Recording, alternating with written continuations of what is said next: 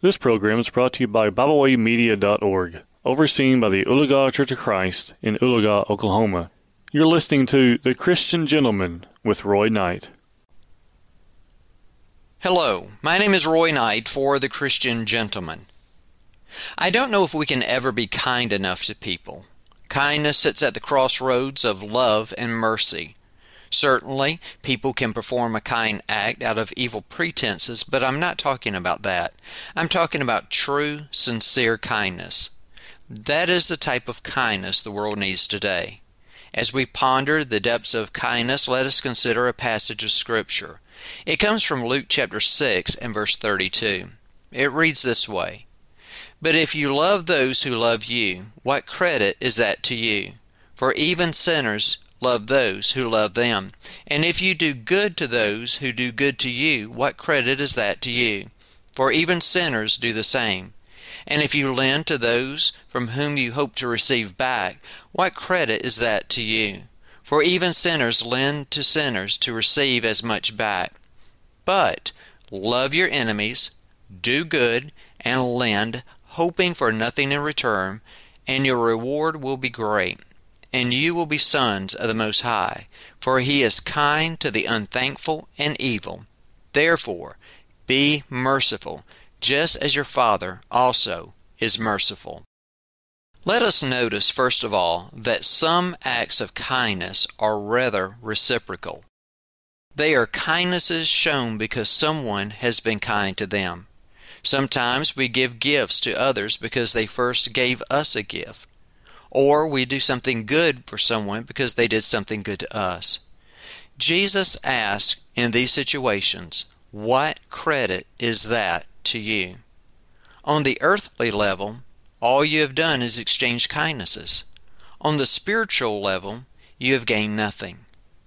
Second, to be kind on a Christ-like level, one must exemplify kindness in the face of adversity. Verse 35 says, "But love your enemies, do good, and lend." Jesus said in Matthew chapter 5 and verse 44, "But I say to you, love your enemies, bless those who curse you, do good to those who hate you, and pray for those who spitefully use you and persecute you." Peter spoke of Jesus' example whenever he said, "Who, when he was reviled, did not revile in return. When he suffered, he did not threaten." 1 Peter chapter 2 and verse 23. Jesus showed ultimate kindness in offering himself up for our sins, even in the face of incredible hostility. Third, true kindness is shown without any thought of benefit for one's own. Verse 35 says, "Hoping for nothing in return." Why are you kind to others? Is it in hopes that you will receive a blessing from them? If so, that is hypocritical kindness. When Jesus gave his life on the cross, what did he expect to gain from it? The answer to that is nothing. So why did he go to the cross? Well, Jesus already owned everything. He created the world, and everything belongs to him. We do not add anything to God whenever we become Christians. We do not make him wiser in any way. We do not make him any wealthier whenever we give. Jesus gave his all for our sheer benefit, not his. Again, we must ask ourselves, why do we give? Why do we show kindness? Fourth, there are two benefits to this kind of kindness found in verses 35. First it says, "Your reward will be great." Jesus said in Matthew chapter 6 and verse 19 through 20, "Do not lay up for yourselves treasures on earth where moth and rust destroy, where thieves break in and steal, but lay up for yourselves treasures in heaven where neither moth nor rust destroys and where thieves do not break in and steal." If we give expecting something in return, we have already received our reward.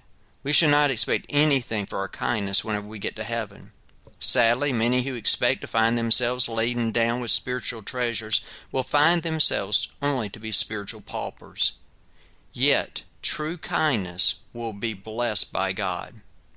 The second benefit of biblical kindness is that we will be called sons of God.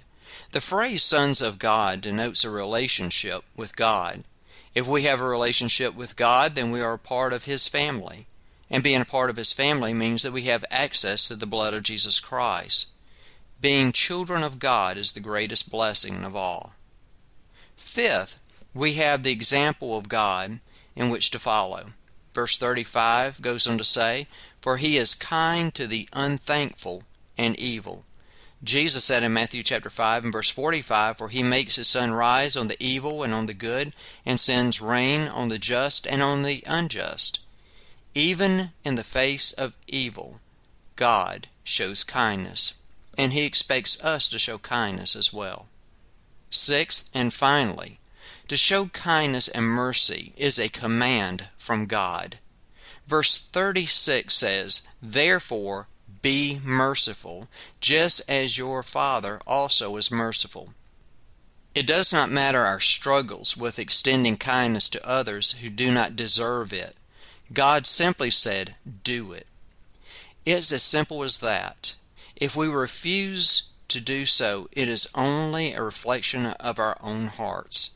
By the way, we did not deserve God's kindness either, did we? But He joyfully gave it that we might live with Him eternally, forever in heaven. Hebrews chapter 12 and verse 2 says, "Looking unto Jesus, the author and finisher of our faith, who, for the joy that was set before Him, endured the cross, despising the shame, and has sat down at the right hand of the throne of God." Folks, I thank the Lord for His abounding kindness towards us. That's all I have for right now. And what does the Lord require of you? But to do justly, to love mercy, and to walk humbly with your God. May the Lord bless you as you seek to do His will, and I'll see you next time on The Christian Gentleman. Before I leave you, I would like to announce my second book entitled, "Who Has Believed Our Report?" There I examine the book of John, chapter by chapter, and highlight the reasons to believe that Jesus is the Son of God. The book is designed to foster belief in the non-Christian, as well as to solidify the faith of those who are already Christians. The book can be purchased at Amazon.com, either in paperback or ebook. That is, Who Has Believed Our Report? I hope you enjoy it, and thank you. We thank you for tuning in today. We hope you enjoyed this program. You can find out more about Byway Media by visiting us at bywaymedia.org. You can also find us on several social media platforms now. We hope you enjoyed this program. We hope you will share with others. And as always, we thank you for listening.